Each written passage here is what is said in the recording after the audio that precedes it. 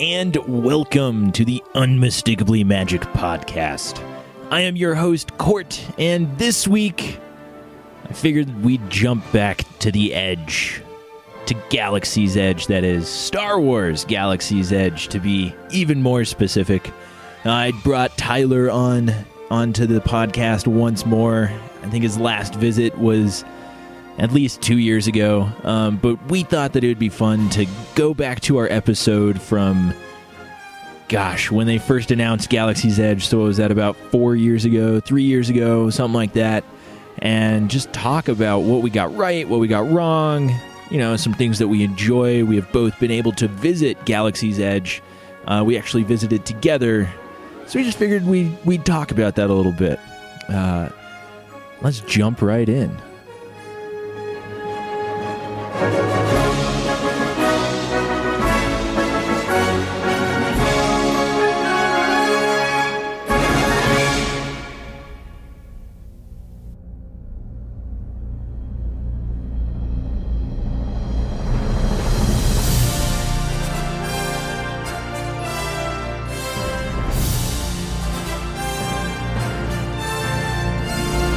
This week, I am joined by Tyler. Tyler, thank you for coming on the podcast this week. Hello there. Anytime. So, Tyler, you are a huge Star Wars fan. We had you on the podcast a couple of years ago, actually. Back in, what was that, like episode 6? It's when Is that when the Jedi returns? Episode 6, The Last Jedi? What is it? No. Return of the Jedi? Yeah, it's Return of the Jedi.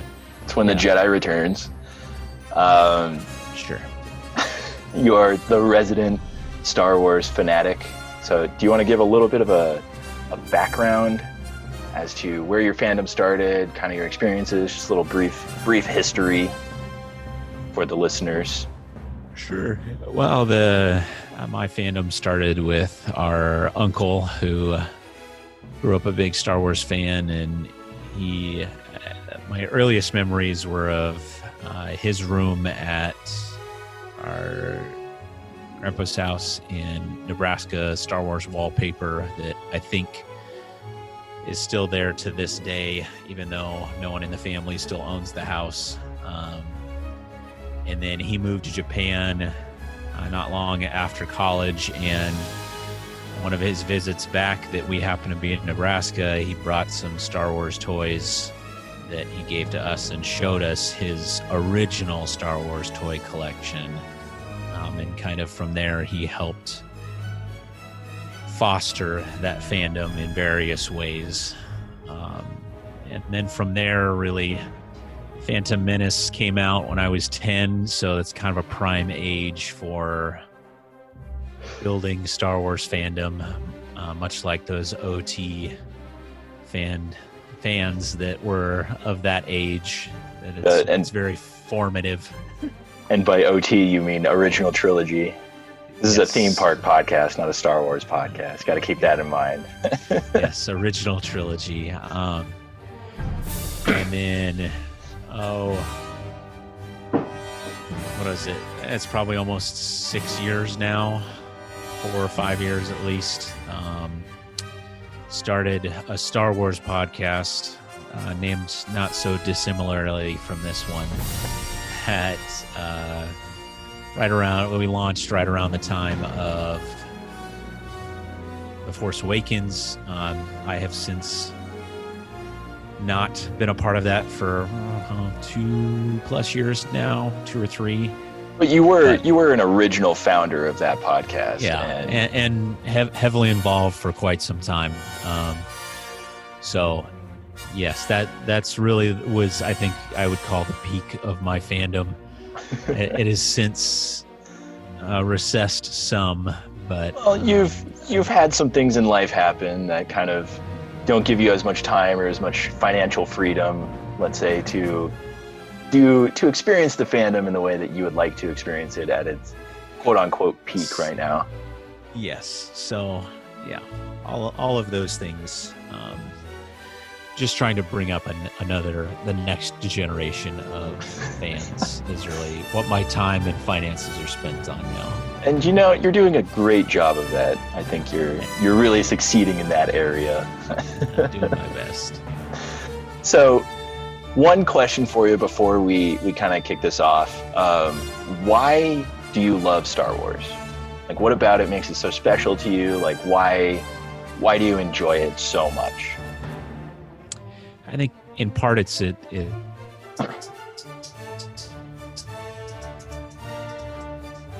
there's when you're young, that's totally something that you could experience. It's easy to put yourself in that world. And I think then the storytelling for the most part on that and the world that you can't help but just kind of go along for the ride. I think the Mandalorian most recently has really brought back a lot of those feels.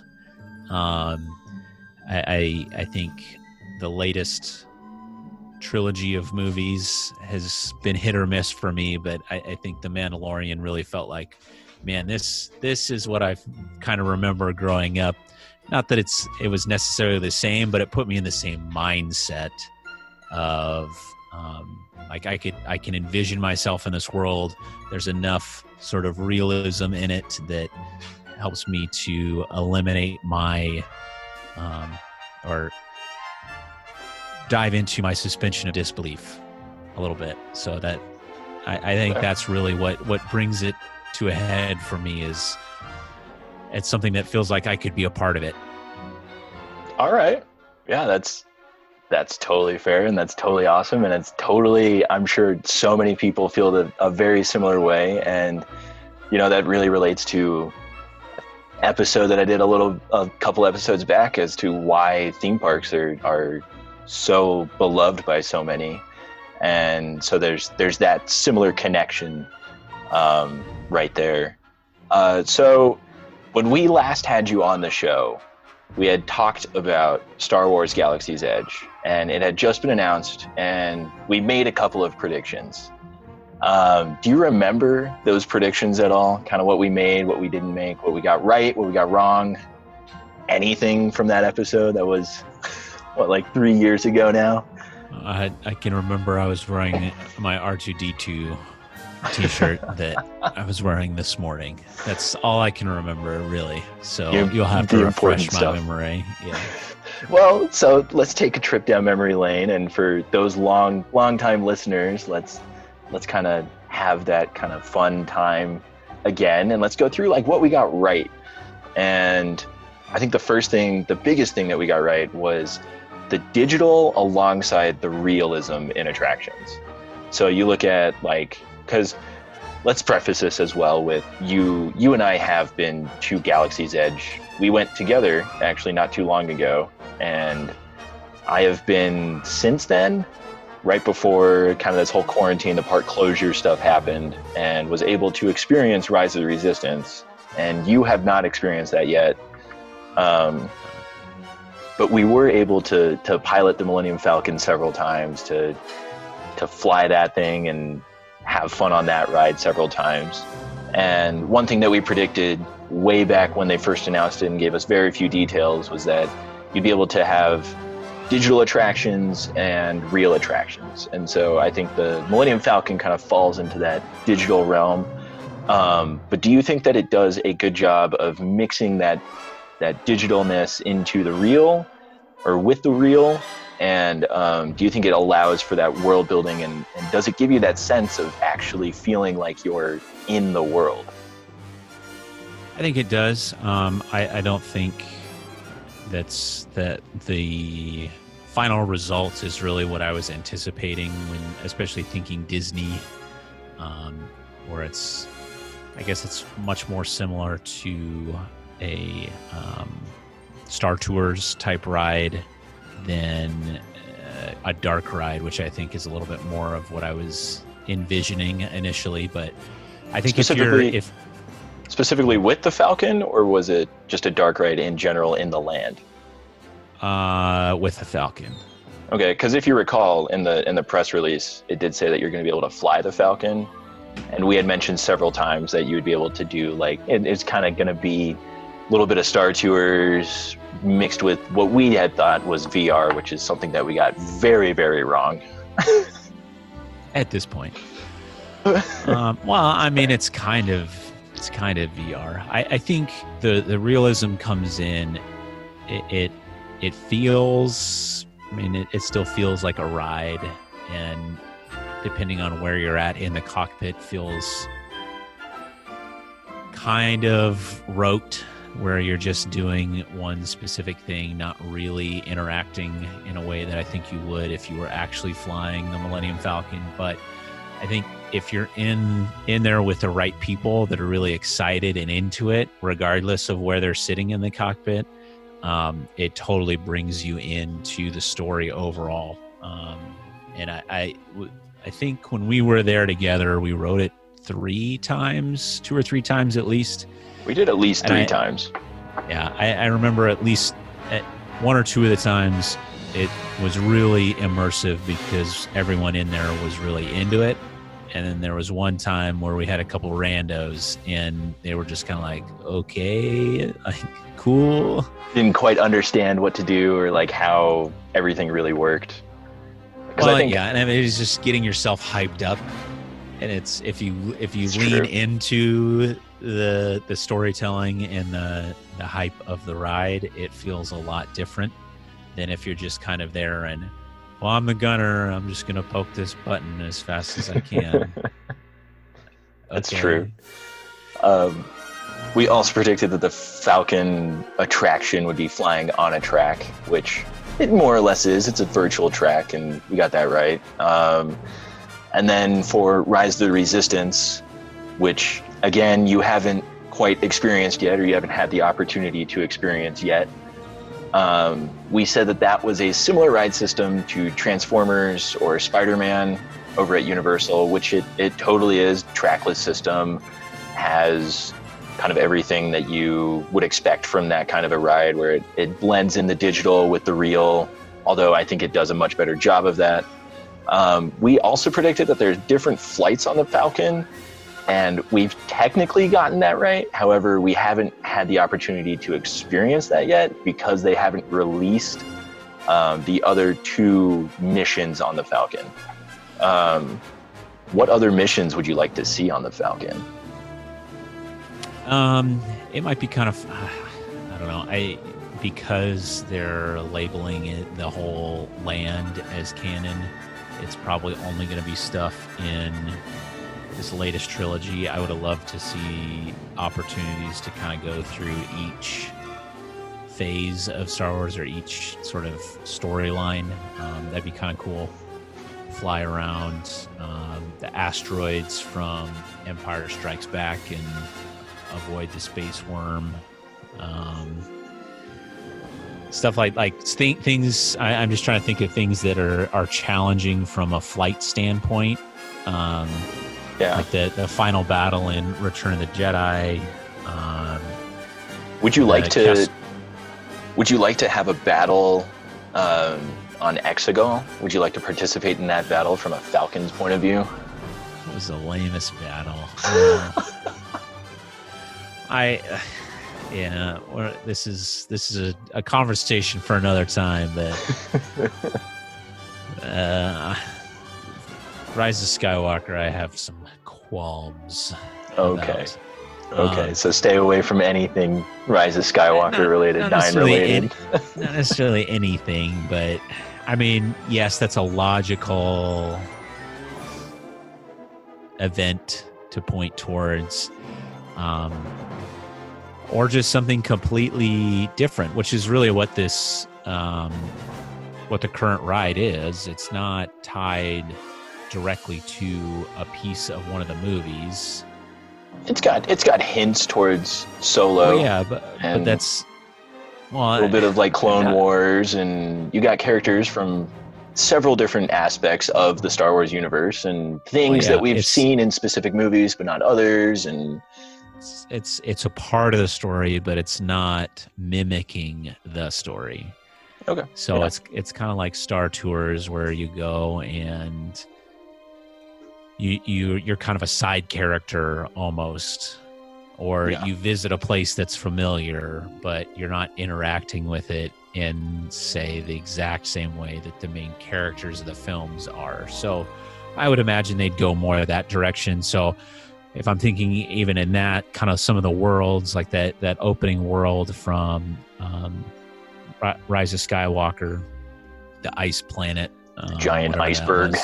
Yeah, like that was cool. That'd be kind of cool to see. Fly through the caves in there, pick up a message or something, or drop something off and go. Trying to think. Last Jedi. I mean, there's not. Do a battle on Crate. Yeah, Kind I of. mean that's kind of the go-to, but there's not because of how that whole film is framed. So that another interesting idea would maybe be to pull something from some of the ancillary materials, but I go back and forth on that because I felt like a lot of what you had to know to really understand from the Rise of Skywalker, you had to read a bunch of books and comics and stuff to just like understand what was going on instead of just like, oh, okay, I guess this is happening. Yeah. So I go back and forth on a little bit. I want it to be familiar but new, which is really what the whole land is. Kind of is. That's fair. We also predicted that the Falcon is like a controllable Star Tours, which you kind of already talked about. You specifically had said that you wanted to see a lot of lightsabers. And while you don't see any lightsabers on the Falcon, there are some lightsabers on Rise of the Resistance. And you can create your own lightsaber and build your own lightsaber, or go purchase legacy lightsabers. And you see guests walking around with lightsabers pretty much everywhere throughout the land. Do you think that there's enough lightsabers in there for you? I think so. I don't remember that verbatim, but I think that's the ubiquity of them is good. I think there's the right amount in terms of the rides. There's the right amount as far as accessibility to purchase if you so choose. I haven't seen anybody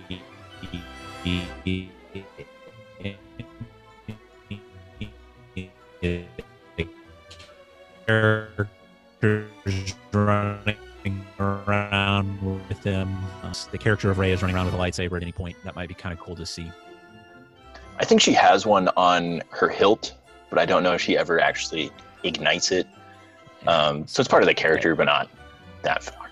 And then we also had predicted highly immersive and predominantly indoor queues, which really came to a fruition. You haven't experienced the Rise of the Resistance queue, which I think deserves an episode in and of itself, just how ingenious it is and how the queue truly is part of the attraction. But how did you feel about the Falcon queue?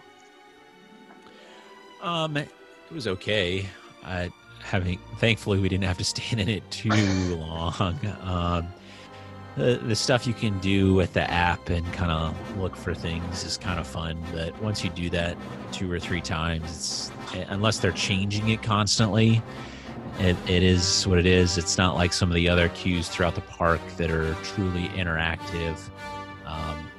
But as far as like a visual kind of immersive, not just visual, but a total sensory immersion level, do you think that it's an immersive queue that sets up the story well? Do you think it puts you in the land, and then the reveal into when you actually step onto the Falcon, is that kind of satisfactory as a big Star Wars fan? I think what would make it better is to be able to somehow walk up the ramp of the Falcon that's sitting out there. I mean, you kind of walk around the Falcon that's sitting in the land, but you don't really feel like you go into it. Like you walk into your pod basically, Yeah. and that kind of feels like you're going into it. But other than that, so it's a yes and no answer. I think it's a yes that it's immersive enough. It brings you into the land. It doesn't take you out of feeling like you're in this Star Wars world, but does it feel like I'm really walking into the Millennium Falcon to drive in the cockpit or ride in the cockpit? Not so much.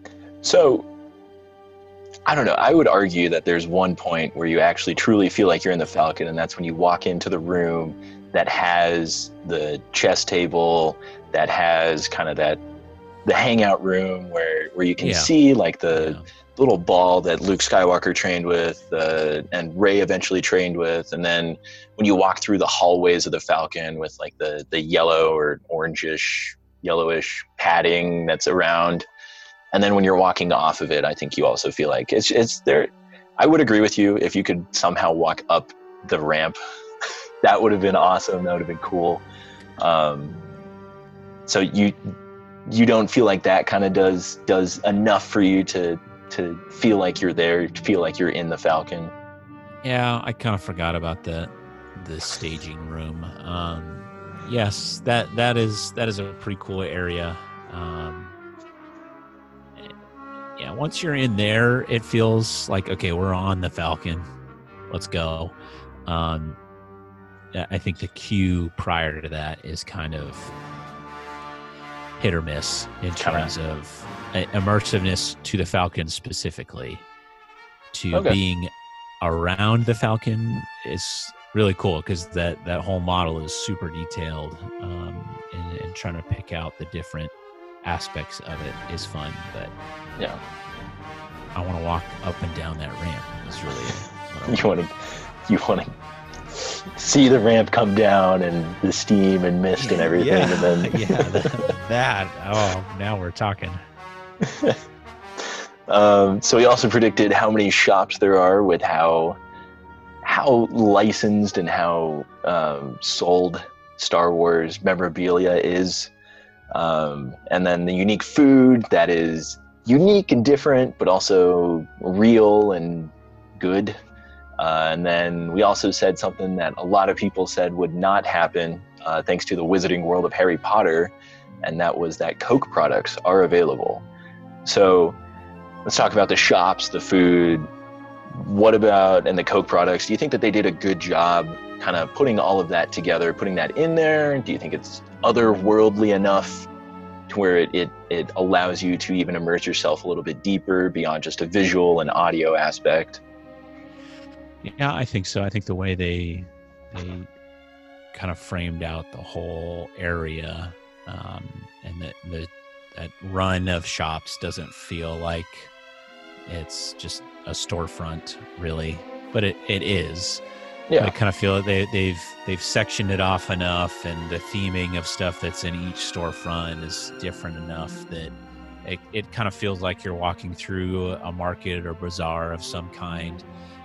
The antiques shop is really cool, and all the just other memorabilia that is on the shelves and around, and that's unique to Galaxy's Edge that you can't really get anywhere else, and the price tag definitely shows it.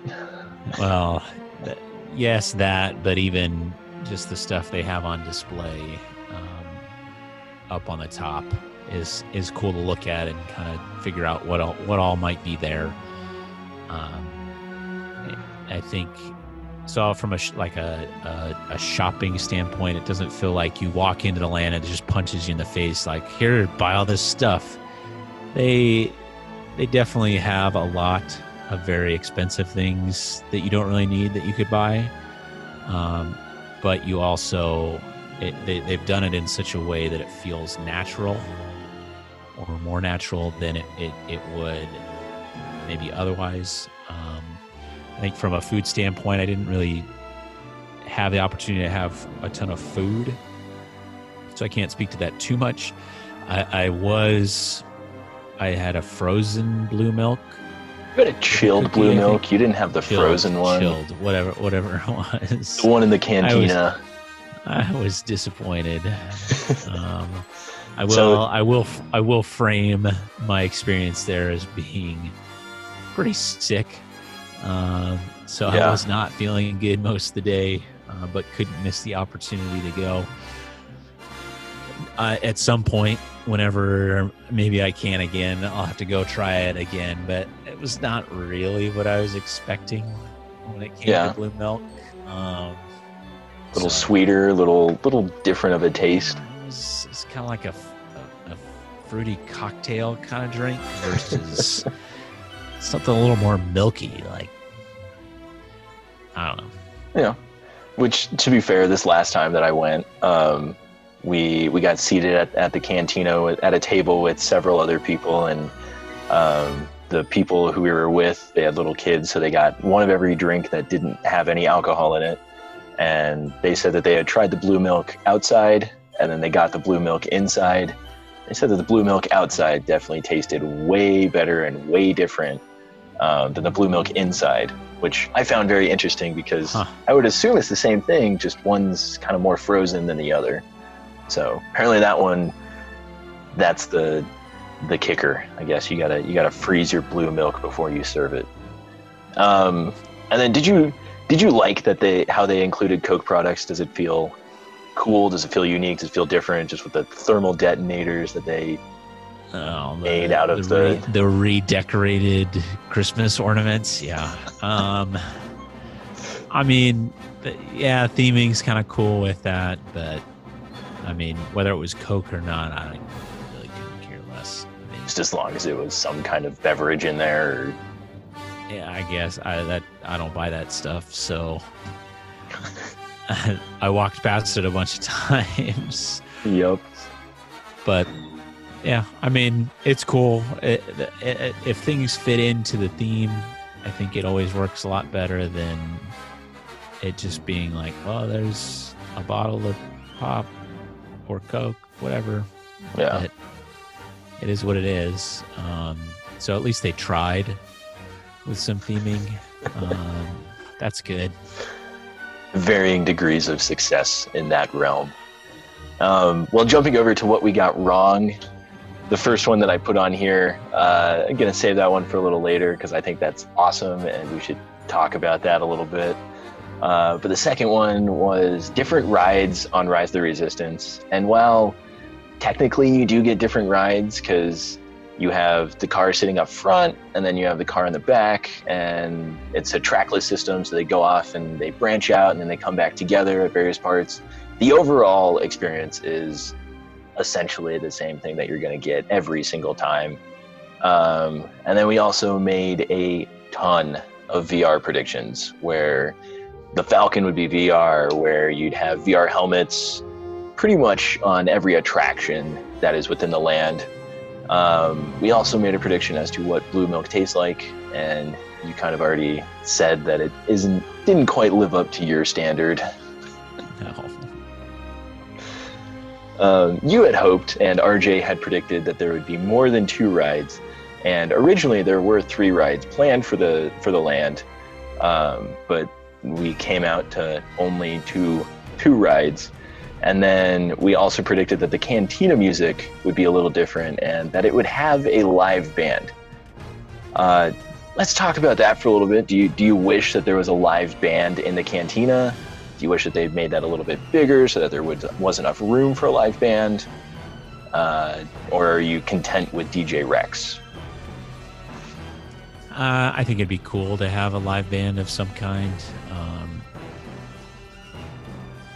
I don't know, that whole experience, I think, really just depends on what you're doing and who you're with in the cantina. That is very true. Ours was a bit of an adventure from multiple standpoints. So yes. Yeah, I think if you're there with people that you would normally go to like a club with, which is really more of what that atmosphere felt like than what I was anticipating, where anytime we've been in a cantina, at least in the films, it's more of like, okay, there's kind of this music in the background and just the rustle of people talking and whatever's going on, and you can sit or stand wherever you're at and have a reasonable conversation, where it really felt far more like a club atmosphere.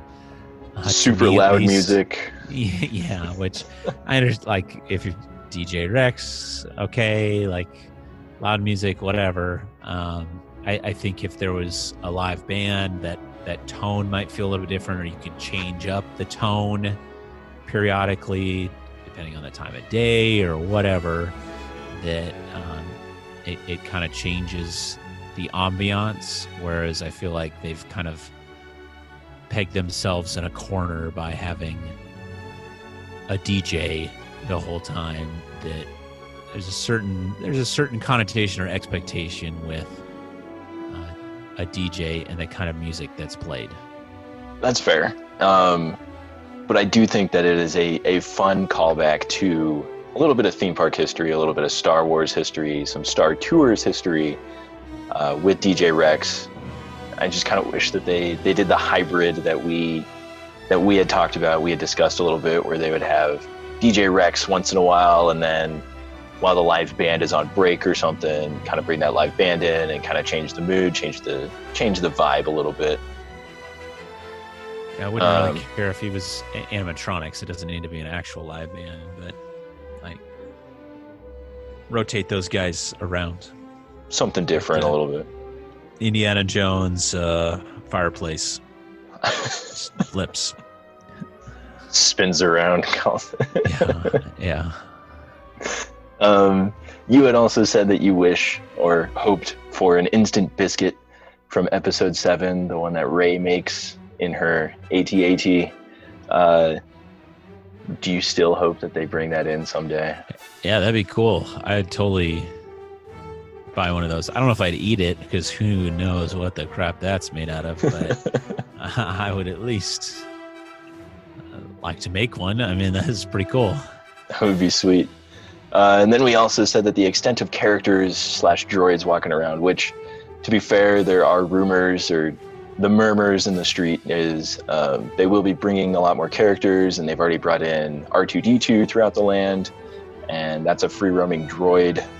So there's talks about them bringing in different characters and more droids. What are your thoughts on that? Do you think that the amount of characters walking around is enough? Do you wish that there were more? Do you think it'd be better if there were more? Do you think it's better if there were less, even? One of the things I really found interesting about the characters that they did have was, one, it seemed to be the same people the entire time we were there, and we were there a long time. I was shocked. We hung out pretty much the whole day in the land. So a full 12-hour park opening to park closing, same Rebel Spy, same Kylo Ren, same Stormtroopers, all that stuff. Yeah, I same don't know. Rey. Yeah, really, the people who you could see their faces, it was the same people the entire time, which I was just astounded by.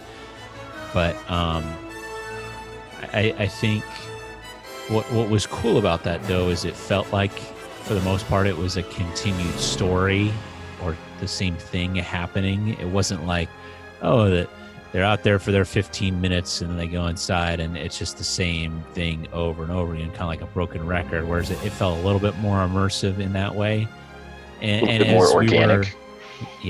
As we were, at least some of us were heading out for the day with the younglings, there was a little bit more interaction, which was cool, between the Rebel Spy and the Imperials, or I guess, are they Imperials? I don't know what First Order.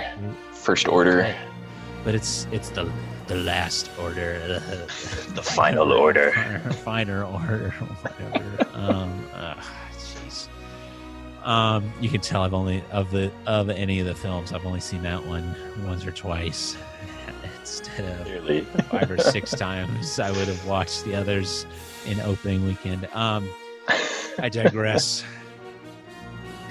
So I think that was cool. I think if they regardless of who they end up having in, if they kind of keep up that as far as it's a continual story, it's not like we have this action set that we do every 30 minutes. That I think that continues to amp up that immersiveness, which I think is one, something they're really trying to do, but 2 is something that I think, at least to an extent, they're accomplishing already, and makes it that much more fun relative to other experiences you would have in the park. All right. Do you still want to see a gonk droid walking around? Yeah, why not? You don't want just the gonk droid that's stationary right up by the droid depot, or over by Rise of the Resistance entrance? Let's get them moving around.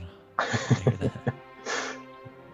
Just gonk around the whole, gonk around town.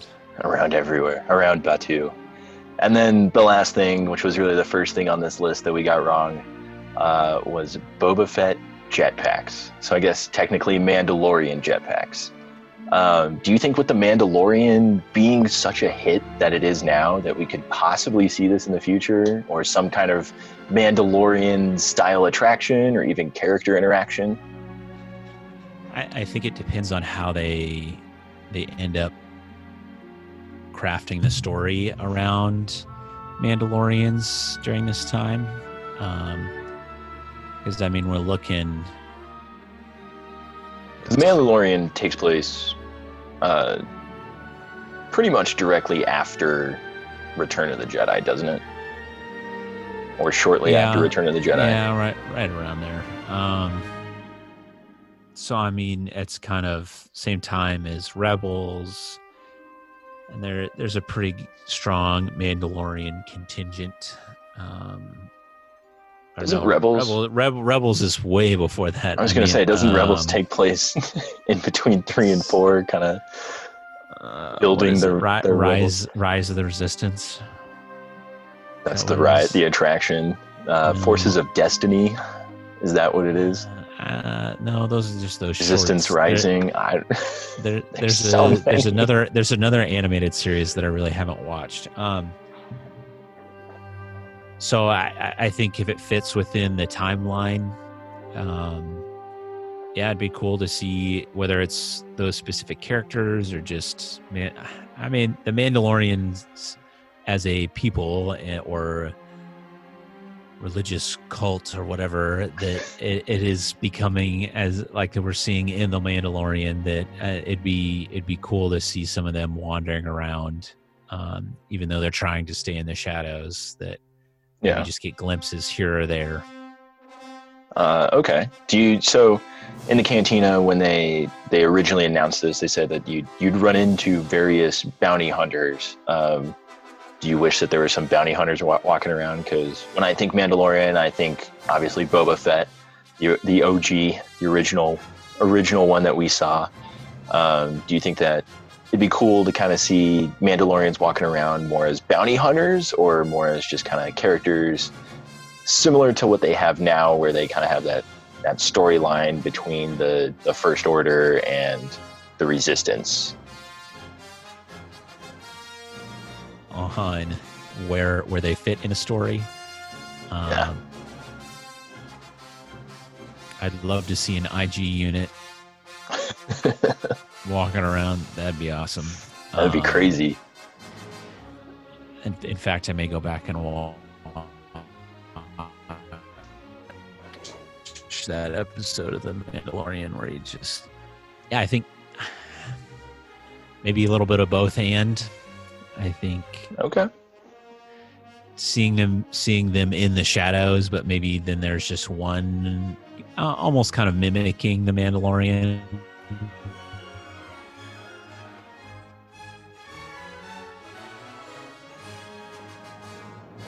Whether it'd be cool, even if we just see them fly overhead every once in a while. Put them on a line and shoot them across the buildings, or just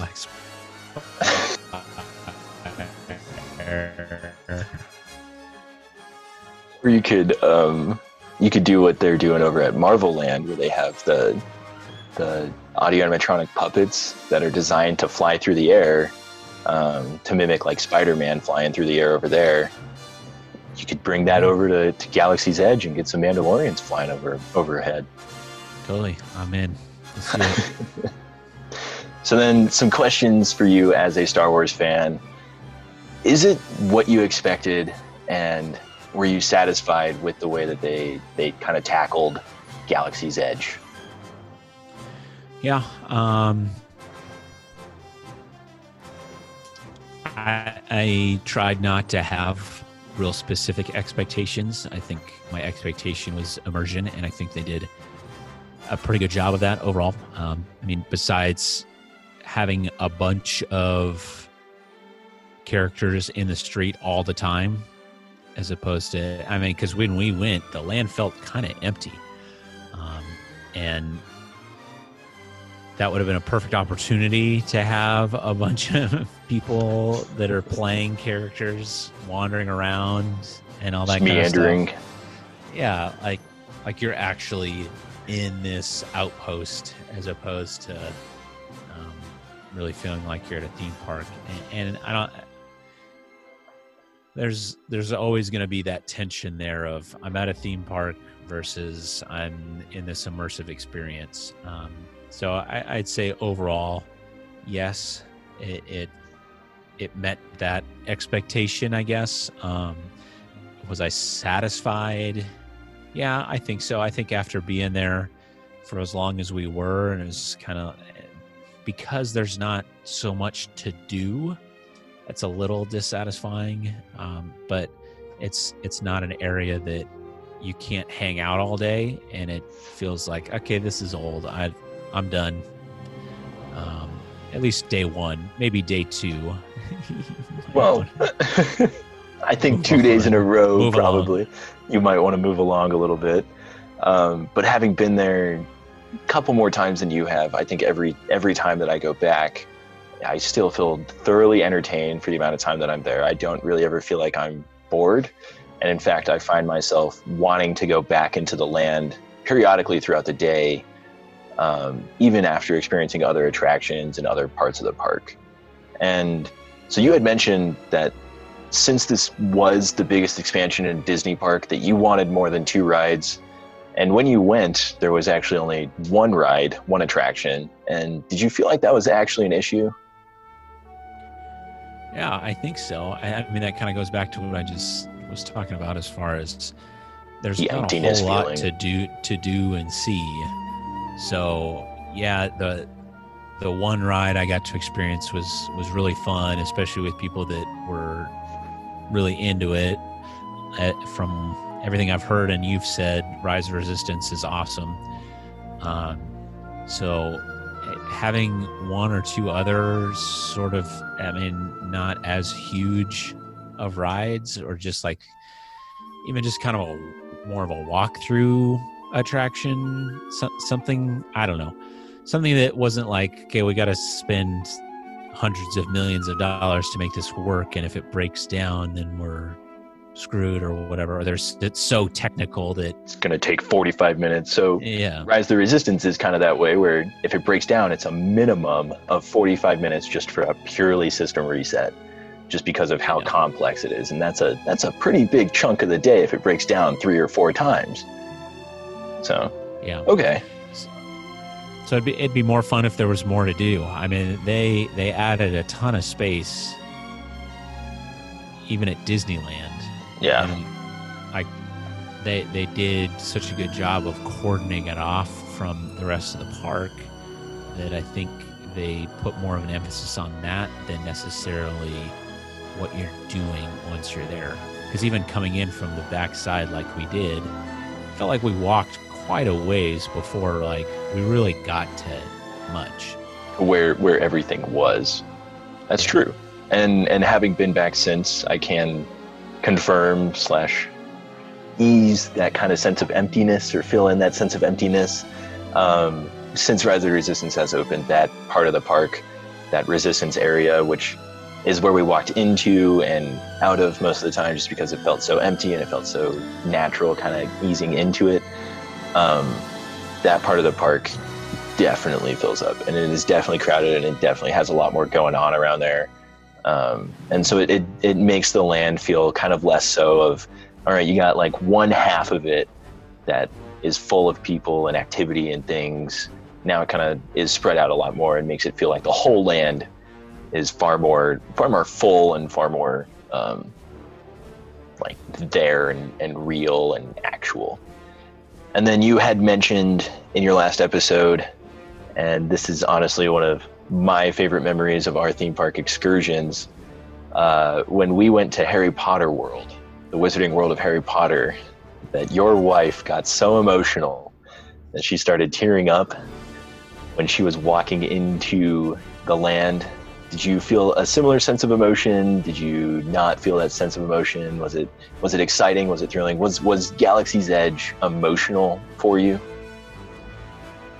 I think it wasn't nearly as emotional. I mean, as the way we walked in at that point in the construction of that piece of the park, it really eased you in. We're just kind of like, oh, this kind of feels deserty. Oh, there's some Star Wars sort of looking things. That's cool. And then you start seeing more things that are much more immersive.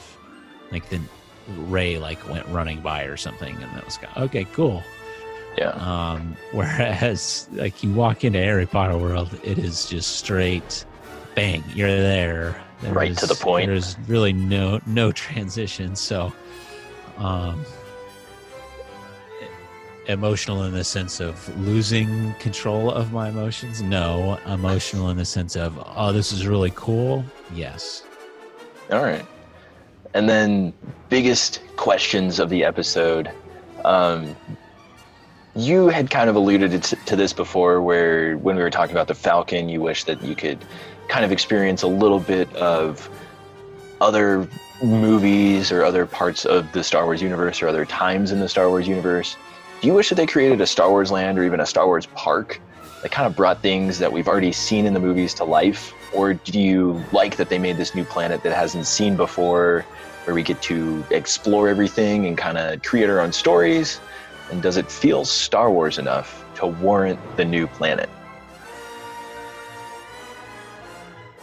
I think it does. I think what you box yourself into a corner if you use stuff that has already, the story's already been told.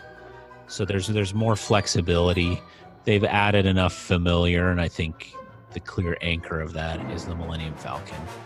Right. As far as your familiarity, some of the things, some of the characters, if R2's scuttling around, those things feel familiar. I think the one thing that is a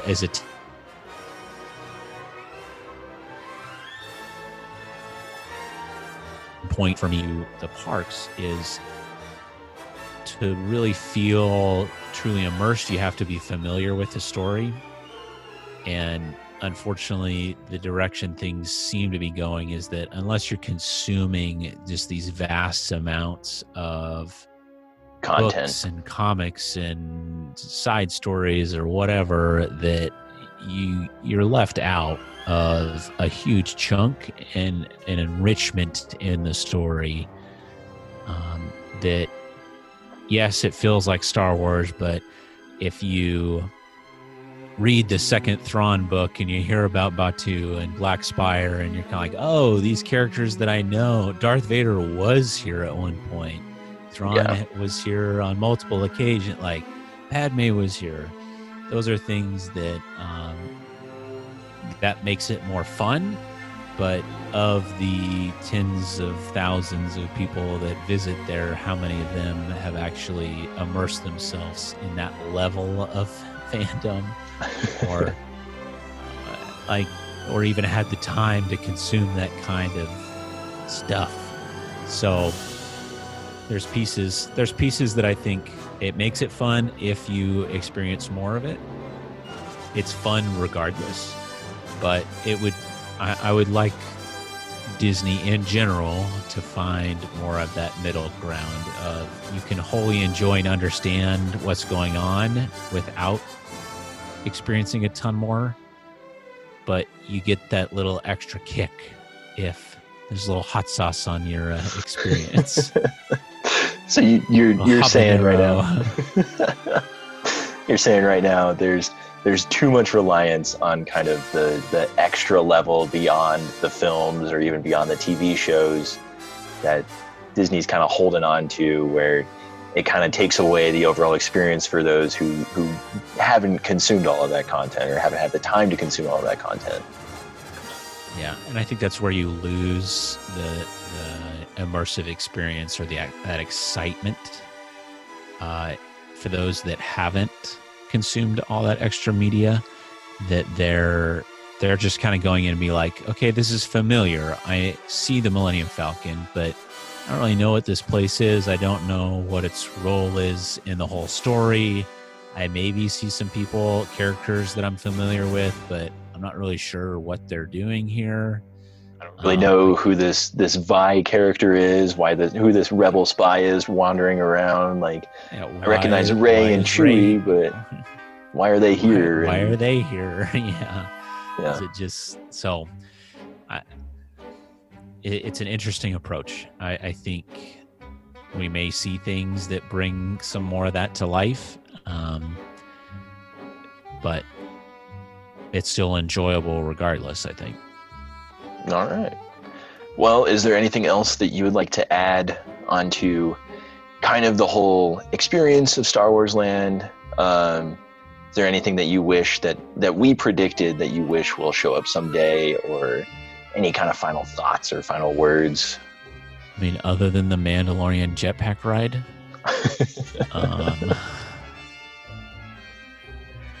who needs a gondola? I'll take a jetpack.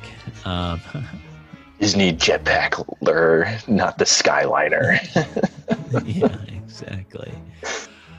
I would really like to see them add some other sort of experience. Not having gone through or ridden Rise of the Resistance, I think that's a huge caveat to my whole review and experience of the park. That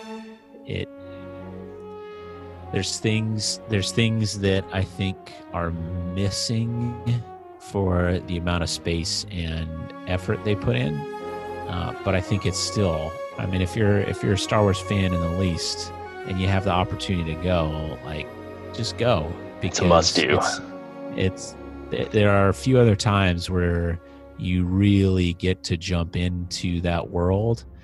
I mean, the only other time I could really compare in terms of Star Wars fandom, not necessarily immersive experience, but like Star Wars Celebration and Star Wars Land very much felt similar in terms of kind of that fandom excitement. All right. And how it was just like, it's all about Star Wars right now, which was super fun.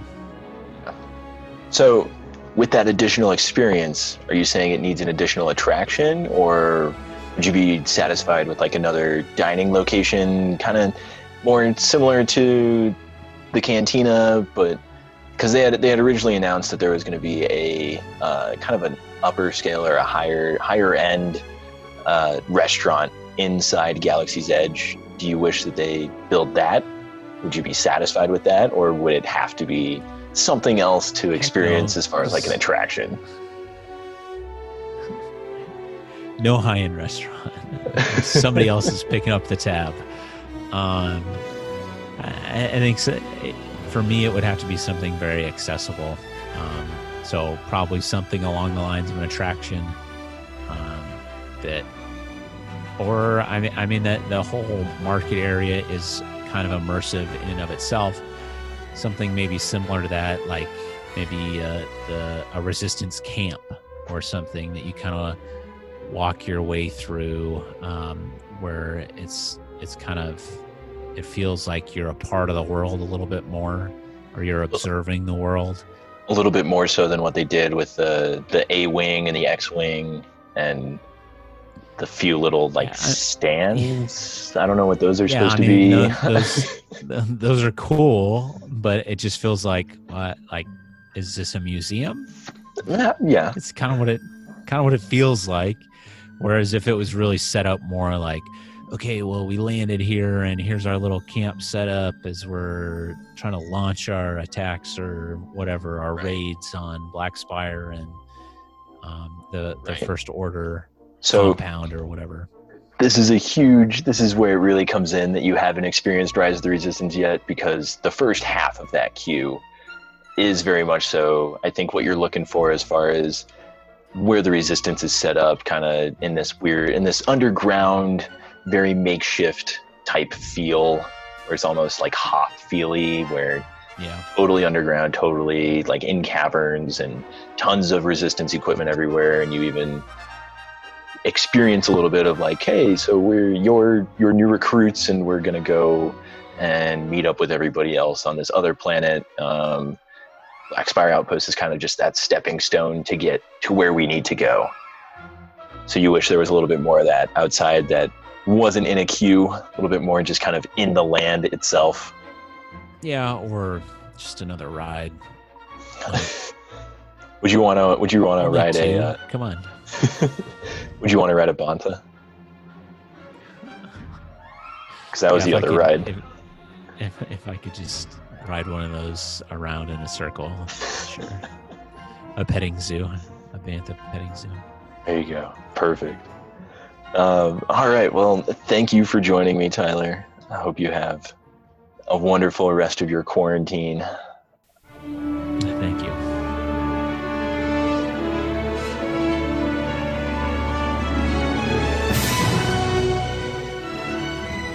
Well, thank you for listening to the Unmistakably Magic podcast. If you enjoyed this episode, go ahead and give us a like on Facebook or follow us on Instagram. We are at Unmistakably Magic on both. Or head on over to Twitter, where we are at Unmistakably Mag. You can find all of our old episodes on YouTube. Just search Unmistakably Magic. And feel free to reach out to us on any of our socials or shoot us an email at unmistakablymagic@gmail.com. You know, I hope that this little bit longer of an episode was entertaining. I hope you guys enjoyed it. I hope that it brought some kind of normalcy back. And it's always fun to speculate on what could have been. And it's always really fun to look at what we predicted and see what we got wrong, what we got right, what we half got right, kind of. And it's really interesting to see how a project changes, even from announcement to construction and to completion. I don't really think that Galaxy's Edge is complete. If you look at some aerials, there are definitely some spaces for expansion that they left on purpose. So we might be getting that high-end restaurant in the end. Or maybe we might be riding on the back of some Banthas. Banthas? Banthas? I think it's pronounced both of those ways. But what do you guys think? Do you guys want to see that high-end restaurant? Would you prefer if we got some other kind of attraction?